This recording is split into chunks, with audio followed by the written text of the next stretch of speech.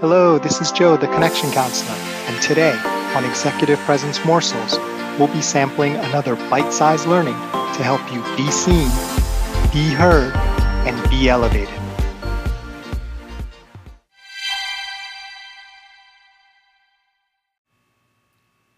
You ever notice that sometimes when someone says to you, wow, so-and-so is really good at something, it's got nothing to do with you, they're just remarking on how good that other person is at something? And other times, it's kind of really a contrast at how bad you are at that thing.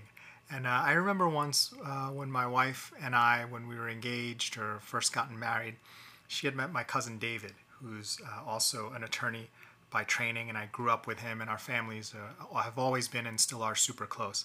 And I remember when she met him for the first time and we were getting to know each other, she said, wow, David has really good nunchi. And nunchi is a Korean word. It's kind of idiomatic. Doesn't have an exact translation in English.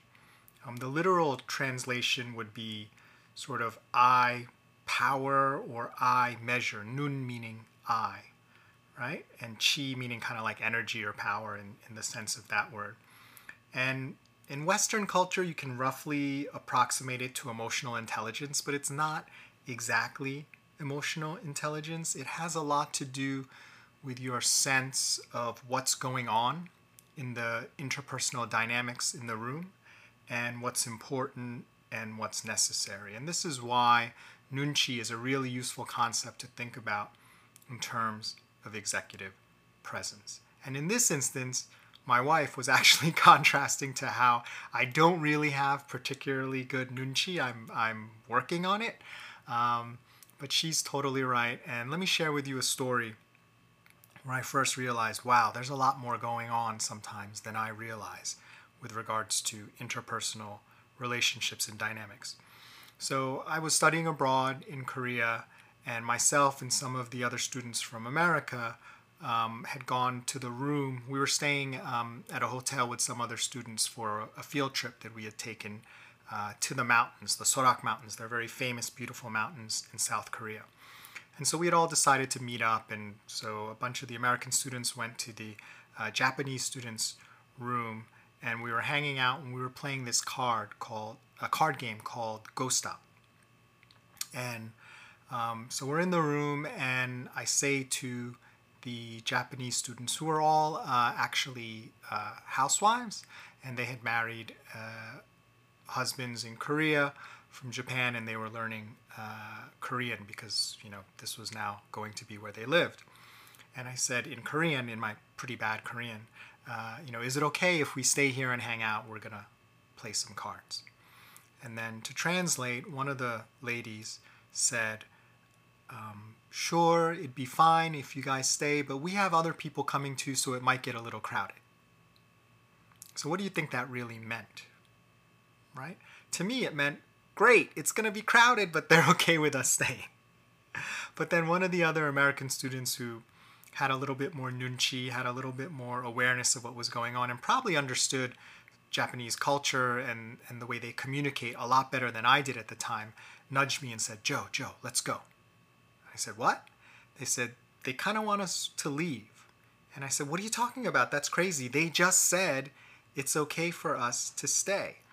And they said, no, what they said was it would be okay, but it would be kind of crowded. And that's just a polite way of saying, get out. Or it would be better for you to get out because we have other people coming and we don't want it to be too crowded. So then I took a hint, and then we left. And then I just remember thinking, wow, that's something I totally missed and could have missed in the past and hopefully won't miss too much in the future. So what does that have to do with executive presence? What does nunchi, this ability to understand what's going on even below, the subtext of the words, how is that relevant to executive presence? So if you think about when executive presence happens, it often happens in the context of lots of different groups and people coming together. And sometimes people have different needs or there are different requirements. Sometimes there's different challenges and people are up, people are down. If you are a leader who understands all that implicitly and can make adjustments and respond based on what's going on, you will gain the confidence of the people in the room that, wow, this person really inspires confidence in me because they understand the deeper nuances. People don't have to tell them directly, hey, Joe, get out of the room. We don't want you here because we have other guests coming. They can kind of see like, wait a second, this wouldn't be that good for this group, so maybe we should go to plan B and go to a different room and play cards there.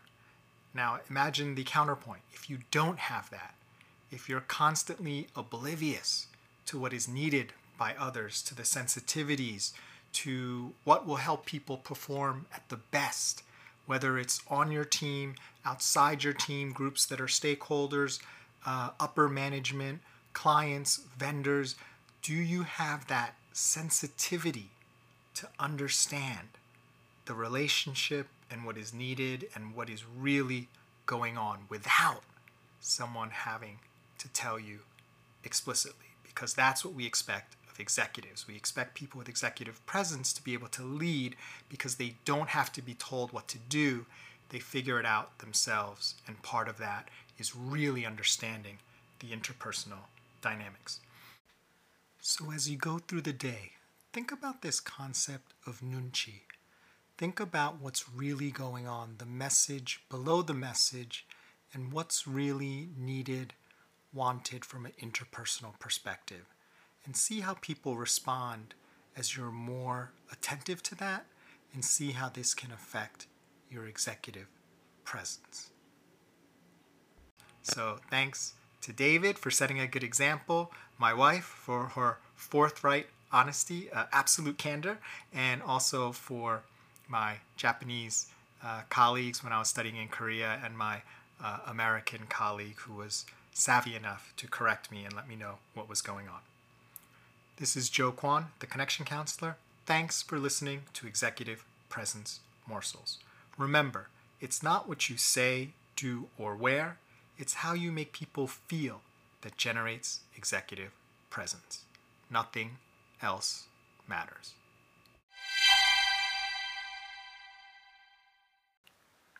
If you'd like, please stay tuned for a preview of tomorrow's episode, brought to you by our sponsor.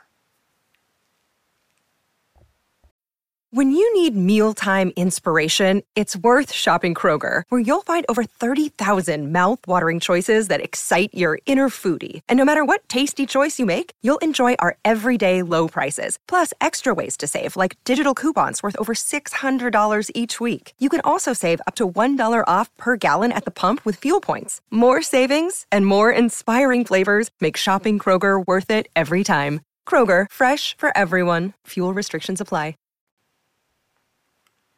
Have you ever had a period of your life where you were doing really well, just killing it by all objective standards and metrics, but you still felt like a failure or anxious or like an imposter, and that you were going to be discovered for not really knowing as much as you should know or doing as well as you should do?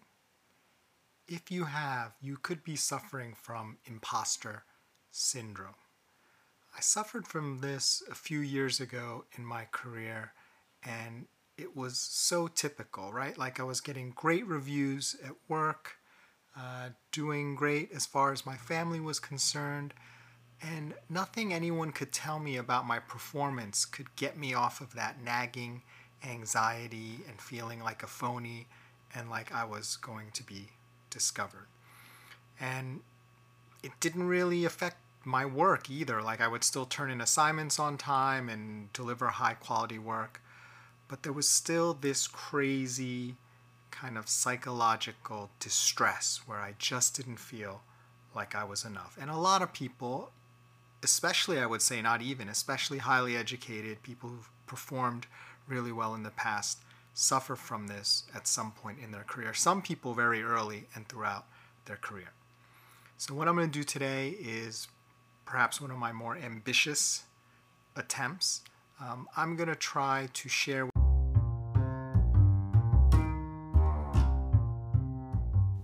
Thanks for listening. Can't wait to share the rest of the episode with you. Join us next time for another tasty executive presence morsel.